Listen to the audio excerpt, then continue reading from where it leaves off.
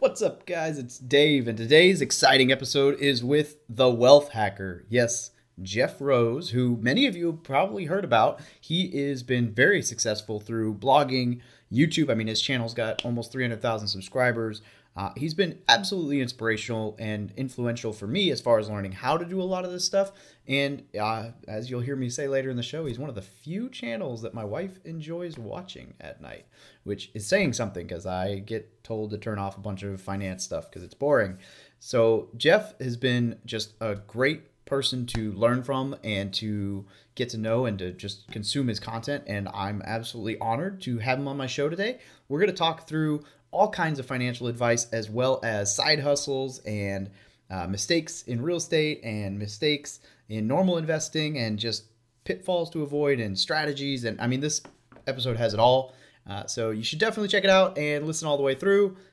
If you haven't done so already, subscribe. And I'd love for you to give us a review. I don't ever shout that out on here, but if you want to go give us a review on iTunes, please do so. We don't, it just helps the show get to more people and it'll help grow the community even faster. That being said, so I was going to say smash the like button like I do on YouTube, which doesn't make any sense. But I'm going to leave that in here because this is all about authenticity. So that's funny. Show notes are found at FromMilitaryToMillionaire.com/podcast. Now relax and enjoy the show.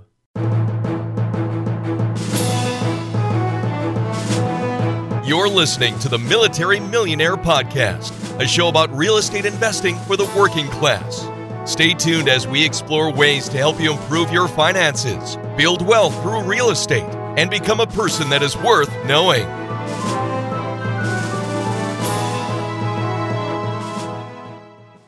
Hey, what's up, guys? Today's episode is brought to you by Fiverr. And Fiverr, for those of you who are not familiar, is a website full of freelancers and virtual assistants who can help you with your business. For example, the intro for my podcast was recorded and edited and the music provided by a freelancer on Fiverr for less than $40. The logo on my website, freelancer, less than $40. I have done a lot of fancy infographics for under $5 a piece. I found a editor for my YouTube channel. Fiverr has basically any task you could ever want to outsource can be found at fiverr.com. That is fiverr.com. And if you go in the show notes, there is a link that will take you out there and take a look around, guys. It is a very, very good way to save yourself some time, which is huge. And they may be better at the task than you are, so you never know. Definitely check out Fiverr.com. They have saved me so much hassle, so much time, and helped me produce better content for you, my listeners. Now, without further ado, enjoy the episode. Hey, what's up, everybody? It's Dave from Military to Millionaire, and I am here with Jeff Rose, a gentleman who's really done the military to millionaire journey, who served in the Army for 9 years. He's a certified financial planner, a CFP. He runs the Wealth Hacker YouTube channel, and honestly, if you don't know who this guy is, well, you should. He's phenomenal. He's big in the FinCon community and one of the YouTube channels that I watch when I want to learn more about money as I go through this transformation. So, Jeff, thanks so much for joining us today. Yeah, thanks for having me on, man. Yeah, awesome. Why don't you tell us a little bit about your story? Yeah, so on the civilian side, feels weird saying that. So I went to school, finance major. I will say prior to me graduating, I was a college dropout and was going nowhere in life. Ended up joining the Army National Guard to get my butt in gear, and then ended up getting a finance degree. Stumbled upon a job becoming a financial advisor, stockbroker, just because there was no other job offers out there, and that led to a 16-year career as a financial planner. And during that journey, I was in the Army National Guard, as I mentioned. Was deployed back in 2004 to support Operation Iraqi Freedom, stationed in the Green Zone. I guess it doesn't exist anymore, but right, U.S. Embassy, Baghdad. Actually, it was the Ba'ath Party headquarters is where our FOB was, and Saddam's trial actually was held on our FOB, which was kind of cool and kind of freaky. But along that journey, I was growing my business, my financial planning business, and then started a blog, goodfinancialsense.com, CENTS. Make sure you got to play on that spelling. And purely as a marketing tool for the financial planning practice. And this was a time I had no idea what a blog was, like zero clue. I thought I meant MySpace. I thought about talking about whatever food I was eating for that day. But then when I discovered the potential, and this is going back into 2008 is whenever I registered the domain and actually launched the blog. So that was over 11 years ago now. And along that journey, I ended up not hooking up, that's probably a bad word, connecting with some other personal finance bloggers. Actually, I don't know if you had him on the show, but there's a guy by the name of Ryan Ganaw who served in the Air Force, and he actually was deployed the same time frame I was. So like I think he was, I don't know where he was, but he was stationed with the Air Force. I was, with the Army. And after we both got back, we connected, and he runs a personal finance blog, and we end up emailing, chatting, and he was like my first real life online to real life connection, especially like in the blogging space. And when he shared like how much he was making with his websites, I was blown away. So that began a journey of really wanting to understand, how do you make money from a website? And so that's where I am now. I actually sold the financial planning business earlier this year after 16 years of doing it, and just completely focused on the website, the YouTube channel, podcasts, just basically trying to grow the online business even more. Yeah, it's crazy to think what some of these guys are making passively online. And honestly, you have almost I think the money probably goes to show, it's like the old rule, right? The more people you can add value to, the money will follow. And like blogging and YouTube, and I mean, that's a great way to reach way more people with a message than you might one-on-one. You might not go as deep, but I mean, your YouTube channel's got 300,000 subscribers, right? Something like that. Yeah, almost. We're almost there. Yeah. So, I mean, I know tons of people who watch that. So it's really cool to be able to post a video and it stays evergreen, and just tons of people will be able to see that over a time period. So I think that's why it's so scalable. Absolutely.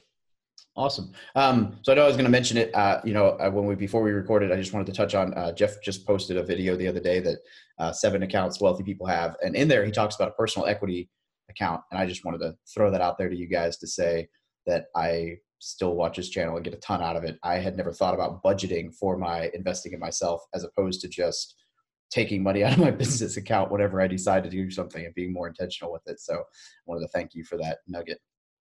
Yeah, it's funny because even like when I remember the financial advisor that had hired me, he was a quote unquote $1 million producer, which is a pretty elusive title to reach in the financial planning industry. And I remember him telling me that he had hired, I think at that time, like his second business coach. And when he shared that with me, I'm like, what do you mean you hire a business? Like, what do you need what is a business coach? And he had played college basketball. So, he was very familiar with coaching, and he kind of explained, the whole concept. And even when he explained it to me, like I didn't quite get it, I'm like, because especially when he shared like how much he had spent, I mean, it was anywhere between like $5,000 to $10,000. And I'm just like, wait, what? Like, what do you mean? And it wasn't until I ended up leaving that firm, starting my own business, where I just reached this almost like a plateau, like I was making a couple $100,000 a year, but I just I don't know, like I didn't feel like I had a purpose anymore. I was just going through the motions. And if I'm being honest, like I could have kept making that amount of money and not do a lot of work. And that just wasn't, I mean, I should have been satisfied, but it just felt like, man, there's like God's given me more talent, more skills to do, and I'm just not taking advantage of it. And that's why I ended up signing up for my first business coaching program. And I think at the time it was like $8,000 or $9,000 that I invested into it. But like, it was so hard. It was so hard for me to spend that amount of money. And then just through the whole process and just all these things revealed, like I just recognized that, and like a lot of people, they look at coaching, consulting, courses, conferences, they look at them almost as like a cost, like, oh, how much is that going to cost me? As opposed to as an actual investment that's going to pay off, returns and dividends over the years. And it's just a total mindset shift. So the idea is creating a personal equity fund, which is basically just a savings account that you give like a really fancy name, but you are just dedicating, committing that I'm going to put money into here, that I'm going to invest into myself some way, somehow. And that way you just already have, like, you're already ready for it. So that whenever that opportunity comes along, whether it's a conference or, a course, maybe you follow somebody, we're talking about Grant Cardone for the recording here. And, if you're a big fan of his, all of a sudden he has a private mastermind that he's getting ready to release, or a new course, or whatever that is, new coaching. And now you've got like $250 saved up in your personal equity fund. And like, he has this thing like, yeah, like I'm going to do that, like I want to invest in myself. So I'm going to take money out of my personal equity fund and allocate it towards that. Yeah. Which is just brilliant. And it's huge because I've definitely overdone it a little bit on conferences before, which is probably a bad thing, but I mean, it pays dividends. And you're right. It's weird, the dynamic when it comes to coaching, where like at first you're just totally hesitant to pay somebody, this chunk of change or whatever to grow. And then all of a sudden you do it and you're like, oh, holy crap. Like I got all my money back out of that and then some. It's funny because the business coaching program, not to plug them, I was in that program for 5 years. It was called the Strategic Coach. And so 3 years in, I had invested about $26,000, not including time away from the office, hotel stay, having to get up to Chicago. And I always had people asking me, the super analytical people, like, well, what was your return on your investment? And initially, like I couldn't quantify in the first year, because actually, if you look at my revenue at the end of the first year, like it was flat. Like money, I didn't make more money. I mean, actually, I lost money because I spent, the $8,000 or $9,000 to join the program. Fast forward to 2 years later, so 3 years after I initially had signed up, my revenue went from $250,000 a year to $750,000 a year. And all because of just different principles that I was able to apply in my business, outsourcing, delegating, focusing on the money-making skills, all this stuff. I mean, I'm not talking like I invested $27,000 and made $500,000. I'm talking I invested 27 and then increased my recurring annual revenue to $500,000 a year every year going forward. And it's only gone up since then. I mean, I would love to try to plug that into a financial calculator to see the return. But I mean, it's pretty astronomical, when you see it. So when people are hesitant about coaching, now there are bad coaching programs. Like, I mean, I've seen instances where people invested money, they didn't get that return on the investment. So there has to some careful, just use your due diligence, but just make sure you talk to people first before you kind of just plunge in. On a $250 course, whatever, like that's not as a big a deal, but we're talking like thousands of dollars. And don't do what I did, because I basically got referred by somebody I met online. He didn't get a kickback or anything. That was a whole random story, but it worked out for me. So I'm grateful for it. Yeah, that's funny. So true. All right. So we kind of joked about it before the show, but I'd love to hear a little bit about your experience with real estate investing. So, reading Rich Dad, Poor Dad was, and that still is, it's actually over my left shoulder. I got like my top 10 books, and it is, there it is. And, I love that book. It changed my mindset early on in my career and my journey. Didn't really give me a blueprint on what to do, but it still at least got me thinking, man, I've got to try new things. And obviously anything you read, real estate is a way to accelerate your wealth building. And I know obviously you're a great case study, and there's countless others I've ran to who's just been very successful with it. So I'm going to become a real estate investor, and so I'm working my financial planner job, and which was still taking like 30, sometimes 40 hours a week. Let's just say like 30 hours a week. And I wanted to start buying real estate. So I started looking at different properties, and found a HUD property that we made an offer on. I had no idea how actually I was going to rent it out, since you had to live in it, but I was going to figure that out after the fact. We didn't get that. And then we found it was me and my father-in-law. He was more of like the handyman guy. So if there anything that needed fixing, like he was going to do that. I was supposed to be the numbers guy, which I was, but not like, as far as like, I didn't know how to like analyze a real estate property. And we made an offer on this duplex, and put some earnest money down. And then after the fact, I decided to run it through my CPA, who was a very successful real estate investor. And he's just like, Jeff, like, that I invest in real estate. Like, why wouldn't you ask me first before you made this offer? And I'm like, I don't know, because I got really excited because I thought I got a good deal. And basically he ran the numbers. Like, if the air conditioner goes out, like in the first 3 years, like you're losing money. Like you're paying way too much. Like, this is not a good deal at all.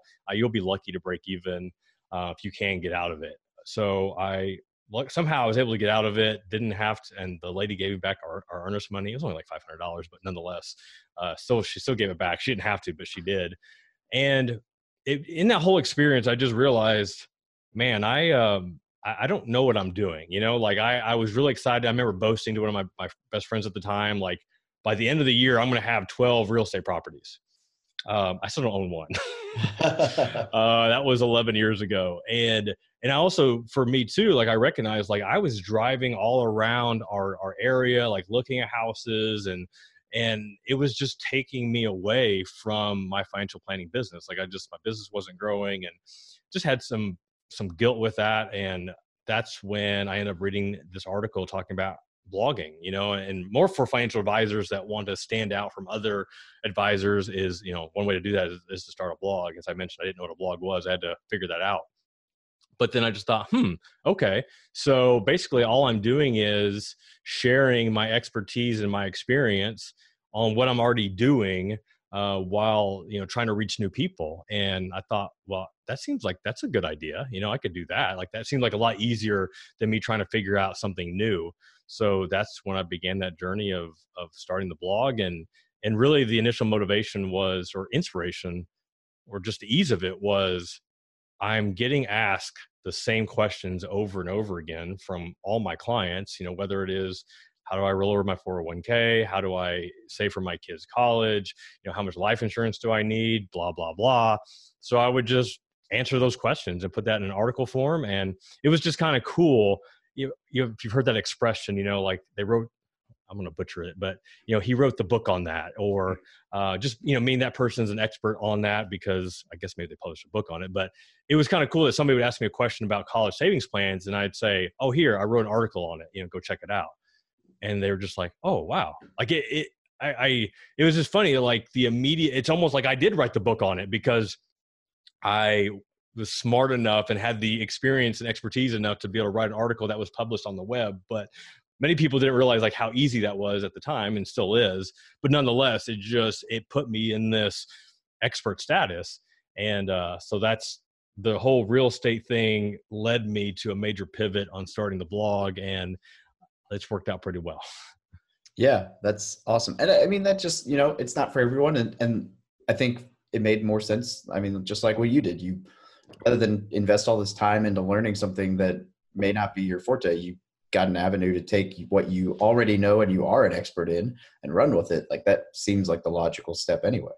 So I think that's good for everyone to hear. For those of you listening to this, that real estate's not always like, just because people invest in real estate doesn't mean everything investments. It's like everything. There are good investments, there are bad investments. You gotta know what you're doing. So yeah, I'm still interested. I've got a friend here, also in the FinCon community, that he bought a property to do Airbnb, which in Nashville, like, just makes a whole lot of sense. And right now, I think it's even cash flowing, even though he only rents it out maybe like half the month, or maybe even less than half the month. But when CMAs are in town, or some big music festival, which there's just always something going on, like he does very well. But it's just like, diversification. So it's something that I haven't closed the book on yet. But right now, I'm just enjoying what the online business is doing.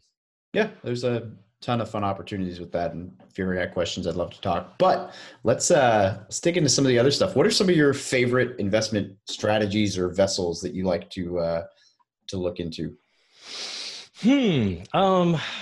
Always a big fan of the Roth IRA. Just one of the things that, if anybody can take advantage of it, as long as you ain't making too much money, there is the backdoor Roth IRA that you can take advantage of. Also, you talk a lot about real estate, but if you are a not a small business, but small business, self-employed, et cetera, you can open up a self-directed 401k, and that offers profit sharing. And obviously you got to be at income level for this makes sense. But, when I actually did a video on this not too long ago, but like last year, my wife, I'm sole owner of the business. My wife is an employee. Hopefully Ira's not watching this, but, she does help out with the business, but, so basically I pay her enough where, we were able to put in the 18,500 or 19,000. I don't even know what the limits are. That's embarrassing. But, so whatever the 401k limits are, plus profit sharing, So we're just adding bonuses to our salary. So we each were able to put in $55,000 last year into our retirement accounts, so $110,000 each. And that went into a self-directed 401k, which allows us to invest into other things than instead of the traditional stocks, bonds, and mutual funds, all that good stuff. So if there was some sort of like a real estate investment, like I know another guy in the area that asked me if I wanted to do a hard money loan. Yeah, hard money loan. And I forgot it was like 7 or 8% that he was offering. And so, I mean, these are things that I could set up through the 401k. I do have some real estate notes that are paying me like a 7% dividend that I did back in Illinois where I moved from. But that was all done through the 401k. So anyway, that's just a thing that you can take advantage of. And if you're not even maxing it out like that we are, even just to put money into that allows you to invest into maybe some real estate deals later on. I mean, that's why this is a dated article, but whenever Mitt Romney was running for the president election, however many years ago, like there was this story that was done about how much he had in his IRAs. And it was some stupid number, like $80 million or something like that. And the reason he was able to do that, because he had self-directed IRAs, and he had, I'm sure, some real estate, but for him, it was a lot of private equity that he was investing into. But that's one way that you do it. And it sounds like, oh, that only the rich people can do that. Like, no, I mean, anybody can set up a self-directed 401k or IRA as long as you are self-employed and you do it. I mean, that's the requirement. So it's not for the ultra rich.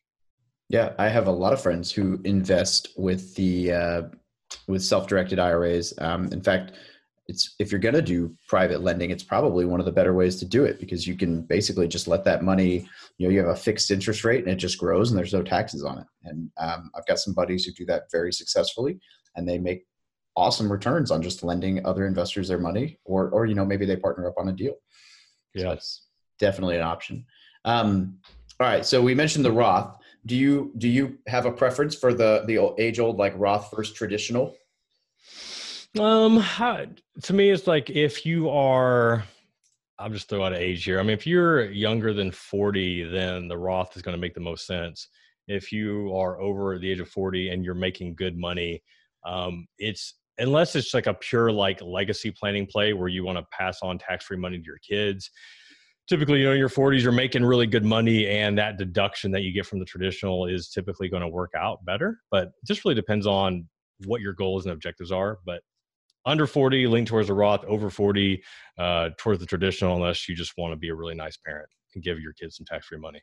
I think that's good advice. Yeah, it definitely just depends on your income now versus retirement. What are your thoughts on like index funds versus people trying to beat the market? I don't necessarily mean day trading, but yeah, that's exciting. But yeah, it's funny. Like, so I have hated. Gosh, that's such a harsh word, but I've hated index funds, the bogleheads, and not that like buying a passively managed index fund is a bad investment. Like, I think for anybody that is starting off, it's a great investment. I mean, if you don't know what you're doing, like it's the easiest thing that you can buy that you're going to take advantage of the market. But man, like when I see people that quote Warren Buffett, and whenever he put out his the Berkshire Hathaway annual report several years ago, and there's actually a guy in the FinCon community that used that quote, where, look, Warren Buffett, billionaire, says that you need to buy index funds. That's where he would put his money right now. I mean, great, awesome. But here's the question I asked, like, did Warren Buffett become a billionaire by buying index funds? And like somebody says, well, index funds didn't exist back then. I'm like, yeah, I get it, right? But still, where is Warren Buffett investing his money right now? Like, yes, he's telling you, the average investor, that is not going to take any time or research to invest into a passively managed index fund. But where is he investing his money? So what are you trying to accomplish? If you want to invest for the long term and 20, 30 years, and then you've got a big chunk of money, sure, index funds. But if you want to actually accelerate your wealth building, then you got to do something more than index funds. That can be a piece of it, but you got to have more, whether that be real estate, whether that be buying individual stocks. And, I think I wish I should have checked before the recording here, but like I have when I have a Roth IRA, can no longer put into it, #rich people problems. But when, I look at the investments that I placed into that, I mean, I think I only have like 5 or 6 stocks, and like Facebook, Visa, and I don't remember what else I own, but nonetheless, like when you look at the return that I've made on those stocks over the last 10 years, I mean, it's like 19, 20%, I believe. I think it might be somewhere in that ballpark. Compare that to index funds. And I know for me, what really kind of sold me on this was having clients. I remember these clients, they were in their, I'm sure they're probably mid 70s now. And they had all these legacy stock positions, just like Disney and GE and, just stocks they've held forever. And when you looked at how much they made on those stocks, as opposed to mutual funds, ETFs, et cetera, I mean, they were averaging like north of 15, closer to 20, 15 to 20% on these stocks than the individual funds. And that was just one client. I mean, there were several clients I had that were like that. But then, we've just been programmed to, stocks are risky, you need to diversify, you need to blah, blah, blah. And like that is all coming from mutual fund companies trying to sell you, their products. But I mean, buying blue chip, even just dividend paying stocks, like to me, like that is going to make you more over the long term than just buying a passively managed index fund.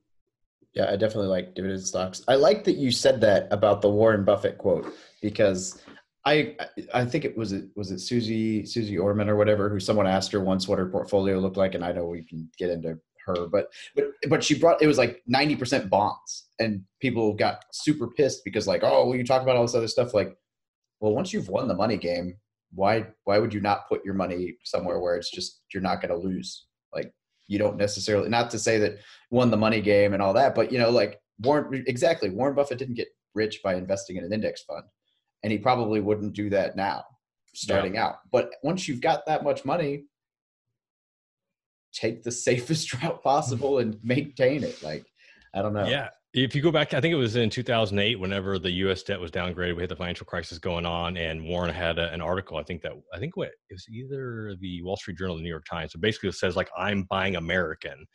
He didn't buy the S&P 500 index fund. He put like all his money into GE stock when it was like $4 a share or $3 a share, and then sold it when I got like to 20. He bought like into Bank of America whenever it went south. Like that's where he made his money. He didn't buy the Vanguard S&P 500 fund. Sorry, I'll stop now. No, I completely agree, and I like the fact that you're mentioning specific companies, and that's my thought. So I had some terrible success. I use that as a I love it. Funny word. As I guess you could say stock market investor. I'd probably just say gambler as a young Marine. I lost all kinds of money. I mean, I made some money, and then I lost it all, and then I lost more. And then, because I was just investing in ticker symbols. I wasn't investing in companies. And as I've gotten older, I've realized like, well, that's where I messed up. Like if I had done my homework in that same era and invested in Apple or Amazon or Google or Microsoft or any myriad of these companies that were clearly going to be around for a little while, my returns would have been amazing. So I think that's, people get wrapped around ticker symbols and charts and forget that like right now, some of my best investments in the non-real estate world are companies that I just know and trust, and I am very confident that they will be around for a while. So we interrupt this broadcast to bring you a mid-roll ad. Today's mid-roll ad is Robinhood. And if you're not familiar with Robinhood, it is just a really simple app that you can utilize to buy and sell and trade stocks. It's very simple. It took me all of like 5 minutes tops. I mean, it was very, very, very, very quick to get started with and to buy my first stock with. In fact, when you sign up, you will actually get a free stock. And there's some valuable stocks out there. I think mine was like $8, but I've heard of guys getting $100, $200, $300 stocks for signing up with Robinhood if you go through a friend. So I just wanted to touch on this only because Jeff and I mention it in this episode. And I'm going to put my link down below. So if you sign up, you'll get a free stock on me. And awesome. And if you don't, great. Cool. We're getting back to the show. Thanks, guys. Have a good one. Yeah. I think that's huge. All right. I know you've done a little bit, I think. I mean, you got the word up behind you, but side hustles. You got any experiences or favorite side hustles? I mean, I guess technically like all the blogging stuff started as a side hustle, but it was, it initially wasn't a side hustle, but then it became a side hustle. And yeah, let me actually share that journey because, well, prior to the real estate adventure, it was multi-level marketing. It was Juice Plus was one. I was really into healthy living, health and wealth. Then it was, I think it was a Quick Star, which is the vision of Amway. I mean, and this is a lot of it inspired by Rich Dad Poor Dad because he does mention multi-level marketing. I did Amway. Yeah. And for about a month, that's how I got a hold of Rich Dad Poor Dad. Yeah. It changed my life. And I will say, man, like there are some good principles that, if you join a good multi-level marketing firm, company, whatever, I mean, just having to go out and sell. I mean, like that, yeah, it can be a little shady. It's like, hey, I want to invite you to this opportunity, I want to invite you over for dinner. Like, I don't like that aspect, but, having to understand what are the features and benefits of this program, of this company, and how that's going to, play out for the person that wants that you're maybe interested. So, I mean, and also just getting you out of your comfort zone, but nonetheless, not a lot of money, but enough time wasted. Then it was real estate. And from there, like, I don't remember anything else I really tried, but the blogging thing was, okay, I'm going to try it out. Bought the domain in June of 2008. And then I think it went live July-ish, August, was publishing 3 articles a week on average. And after 9 months of doing that, I finally got my first client. And so I stopped that because a common definition of insanity, is like doing the same thing over and over again and expecting a different result. And like, here I was basically being insane, publishing 3 articles a week, doing a lot of research. I mean, I'm talking at least 20 hours a week, if not more, just all things blogging. I was writing all my own articles. I'm a horrible writer. Not only what I produce, but also the time it takes to produce a piece of crappy content. It's just horrific. But I did have some terrible success, with that. And then somewhere along the way is whenever I talked to my buddy Ryan, and he shared how much he was making, and I threw on Google AdSense on my blog. And I need to find out the date. Oh, actually, it's on my desktop. Check it.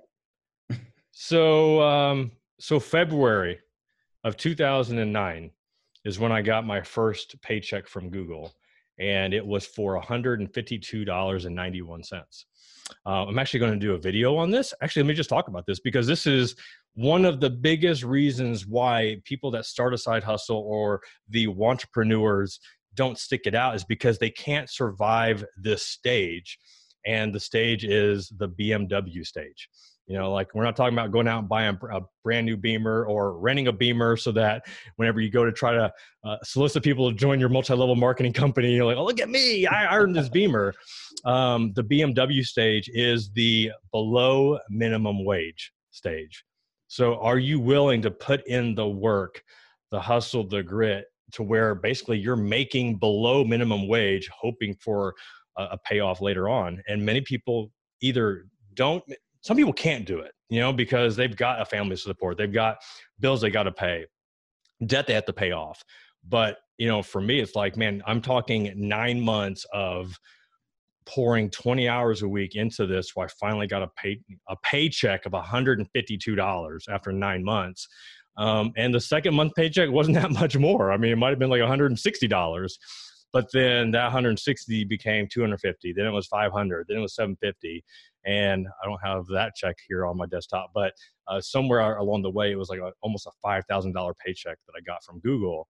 And like now we just went from side hustle to like, this is like a real income. I mean, wasn't as much I was making it for my financial planning practice, but still, I mean, almost making $60,000 a year. Like that's nothing to scoff at. So that was my side hustle story. I like that below minimum wage stage, BMW. I never heard it stated that way, but you're absolutely right. That's, I always joke with service members that they have the perfect opportunity to side hustle because say you want to build like what I've been messing around with, slowly or whatever, like I've already got an income. So sure, I'm working for free, but like, it's really not any different than when the boss just says, hey, we need to stay late because someone forgot to change an oil filter. And in the military, you're like, oh, great, and be here all night. Like, we're kind of used to doing extra time for not a whole lot of income sometimes. So the idea of doing it, but for yourself, is not that bad. And my family's already supported, which is nice, the security blanket there. So, but that's a cool way to put it. Cause yeah, it's totally below minimum wage for that first year, if it's even a wage. And I have to imagine too, even like investing into real estate. Correct me if I'm wrong. I don't think you just kind of like woke up one day and opened up the classified and say, hey, I'm going to go buy that property. I'm going to make some money. I'm sure you probably had to do some research, read some books, talk to some people, find some property. And even when you made an offer, I don't know if you flipped it or if it was just like a rental property. It wasn't like you were cash flowing immediately. So there's like a lot. So, I mean, that's why I hear like talking about passive income, like, oh, real estate investing is passive income. Like, yeah, I mean, it can be, but like, that's why not everybody goes out and just buys real estate, like there is a learning curve and many people aren't willing to stick it out, or they make a bad deal and it just either wrecks them financially or just wrecks them, emotionally, where they just, oh man, I can't, I failed. I don't want to do it anymore. I mean, it's kind of what happened to me a little bit, but I did pivot into something else, but anyway. No, you're spot on. Yeah. It takes time. It takes effort. It takes money. It is what it is. All right. So, looking back, what is one piece of advice that you would give your 18-year-old self? Like, what do you wish you'd known? That mentorship is a big, big deal. And I did not have, my father struggled with debt. Both my parents, they divorced when I was young. Both my parents, independent of each other, both filed bankruptcy twice. So like, that's the financial tools that I grew up with. My mom invested a little bit into like annuities and insurance because she had no idea what she was doing. My dad didn't have any investments whatsoever. So I didn't come from a family background that would talk about entrepreneurship and personal development and self-growth and investing in yourself and personal equity funds and all this stuff. So just seeking out, I mean, I think of like Robert Kiyosaki, like what a blessing, whether it's made up or not. I know there's been stories where the rich dad wasn't, maybe it was made up. I don't know, whatever. But nonetheless, let's just say that's true. The fact that he had a friend that had a dad that had a different perception, on life, different perspective on life, and could offer him just a different way of thinking, and just recognizing like, man, like you only know what you are surrounded by. Going back to, I think Darren Hardy's quote is for you are the average of the 5 people that you spend the most time with. And God, it's so true. Like, it's so true. And that was me growing up. Like I was happy to go to school, get a degree, a good job. And if I'm making $60,000 to $80,000 a year, like that was my goals. Like I was set. And then when you start, I mentioned the advisor that had hired me, the guy was making about $500,000 a year, living in Southern Illinois, where the average salary was like $45,000 a year. And it's just like, wow, like, okay, that's awesome. That's cool. Like, I want to work towards that. And then, I was in Michael Hyatt's inner circle for a year. And, then you see a guy who employs like 40 people and is making, 8 figures work, on a business and just making like $1 million per month. And it's like, oh, wow. Okay. Like all these things are possible. But before it was just like, I'll never make $1 million. Like how could I ever make $1 million? That just seems impossible. But when you start hanging around people that either have done it or believe that they can and are willing to put themselves out there, take the risk, take the chance, it's just not a matter of like, okay, it's not that I can't do it. It's like, okay, what do I need to do to start making those things happen? And it's all those little steps, it's all the little steps of just reading books and podcasts and listening to podcasts like this, or just talking to people that have achieved that success and just surrounding yourself with people that think differently. I agree completely. Yeah, mentorship is huge. And I would like to say, I've never said this recorded before, but people get so bent up about whether or not Rich Dad Poor Dad is true. And it's hilarious to me because my theory on it is, if he made that story up from scratch, I would almost give him more credit, because that is like the perfect parable to, like, I mean, it has changed so many people's life. And for someone, especially a Marine, right? Speaking as a Marine and knowing how well thought we are, for someone to be able to articulate those lessons so well through a parable, whether it's true or false. If it's false, like, good on him. I mean, Yeah. I hope he owns it someday if that's the case, but that's so impressive to me that he just broke it down that simple, because finance is not like those subjects are not usually very stomachable, and he found a way to make it enjoyable. That's why it's been so successful. So. I see this a lot on YouTube commenters, and it's all over the web, but anytime like we talk about Grant Cardone, Robert Kiyosaki, anybody basically that has achieved some success and now they're selling some sort of program, some sort of coaching courses, etc. And it is like, oh, the gurus, that's how they're making their millions and blah, blah, blah. And it's like, good for them, right? I mean, good for them, because what it has done, it's inspired me to the fact, like, yeah, I believe that I can do it because they have done it.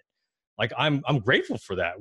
And I hope the programs do help people, but just the fact that they have these programs and are sharing some of that insight, for free on their different platforms, like Brendon Burchard, for example. Like, I'm grateful for that, because it's given me that inspiration, motivation. Because it's pretty easy to sit back and point fingers and say, oh, look at them, that's how they made their million. But it's also a different perspective and mindset for those that are like, oh, they did that, I want to do that too. What do I need to do right now? And that's either going to be a finger pointer or you're going to take action. Yeah, absolutely. All right. What is one resource, book, course, website, whatever, that you would recommend for anyone getting started in finance or real estate or business? Or going back to the basics, I think, I do love Dave Ramsey, Total Money Makeover. I think for anybody that's still like trying to get a handle on their finances, that's a great book to start. I'm actually looking over my shoulder, like the ones I would recommend. Automatic Millionaire by David Bach, I think, is another good book. More higher level, I really love Brendon Burchard, Millionaire Messenger, as far as anybody's like building an online platform and just showing you the potential on things that you can create. Kind of gives you like this ladder step system, where you start here and then you add this and then you add this and add this. We've already talked about Rich Dad, Poor Dad. Also, talking about side hustles. Actually, he does have a book called Side Hustle, but Chris Guillebeau has, I don't know if it's called The Side Hustle, but his first book not his first book, but the first book that really I liked of his was The $100 Startup, and just gave a lot of, he's really good at giving very specific examples of people that have started a business with little to no money, that has either it's just a side hustle, where that's all it is, or it becomes like their full-time thing. And that's really his story or mantra, is that your side hustle doesn't have to become your main hustle, but if you can start something on the side that makes a couple $1,000 a month to supplement what you're already doing, like that's not a bad thing either. I think the story I remember was the guy that was delivering mattresses by strapping it to his back and like riding his bicycle through town. Like I don't remember the specifics, but there's just that mental picture of a dude got a mattress strapped to his back on a bicycle. That was a side hustle that I think ended up becoming like a main hustle. That's funny. Hopefully not on a bicycle, but I mean, hey, whatever works. Yeah. Talk about bootstrapping. Awesome. All right. So where can people get a hold of you, Jeff? Predominantly hang out on Twitter at JJeffRose, 2 J's. I know that's confusing. I do not have a stuttering problem. But then also on YouTube, Wealth Hacker Labs, where you just search Jeff Rose, you can find me. And then the blog, Good Financial Sense, CENTS.com, is also a good resource. Yeah, and definitely go check out his YouTube channel. It is, I think I already said it on here, but if not, it's the only channel that my wife really enjoys when I watch in the bedroom, as far as finance. So it's one of my favorites. It's I think her only that gets a thumbs up. So it's definitely a good channel. Before we wrap this up, is there any parting advice, anything we missed, big ideas that you'd like to hit on? Yeah, I think the one thing I didn't really touch on today was just the idea of starting small. And for those that have never invested before and you keep thinking about it, keep talking about it, just do it. And I mean, there are so many different online investment accounts nowadays that you can open up. And not that I have one favorite in mind, but like Robinhood is one that's been very popular over the past couple of years. And just curious, like how easy it was. I remember I think we were flying, my wife and I were flying on vacation somewhere, and I was boarding the plane. So I'd given, my boarding pass on boarding a plane. I downloaded the app, uploaded all my information. The only thing left to do was sync up my bank account. And that was all done before the plane took off. And there was no delay, it was everybody seated and we were getting ready to lift off. And I'm like, so I could have started invested literally at the time it took me to board a plane and put my seatbelt on. And for anybody that's still on the sidelines saying themselves like, I don't know what to do yet, I don't know how to do it, open up any investment account, put in $25 and start, because that's where you're going to learn how it all works. And that's going to open up the doors, not just to investing, but into other side hustles, other investment opportunities. But you learn so much more by doing than actual just reading or talking about it. Yeah, that's huge. Taking action is the piece where it all comes together. Awesome. And for those of you who want to, I'll throw a link down below for Robinhood. It's a fun app for sure. It's super simple. Although I lost money yesterday, so yeah. I only check that thing like once a month because if I try to keep my emotions out of my real estate or my stocks, but because I'm a terrible emotional seller and buyer when it comes to the stock market, as I've proven time and time again. I do not trust myself. So. It's okay. Yeah. Hey, Jeff, thanks so much for joining us. This was a blast. I know my listeners got a ton of value from this, and I know they will from your YouTube channel as well. Yeah, appreciate you having me on. Absolutely. Have a great day. Thank you for listening to another episode about my journey from military to millionaire. If you liked it, be sure to visit FromMilitaryToMillionaire.com/podcast to subscribe to future podcasts. While you're there, we'd love for you to rate the show, give us a review on iTunes. Now get out there and take action.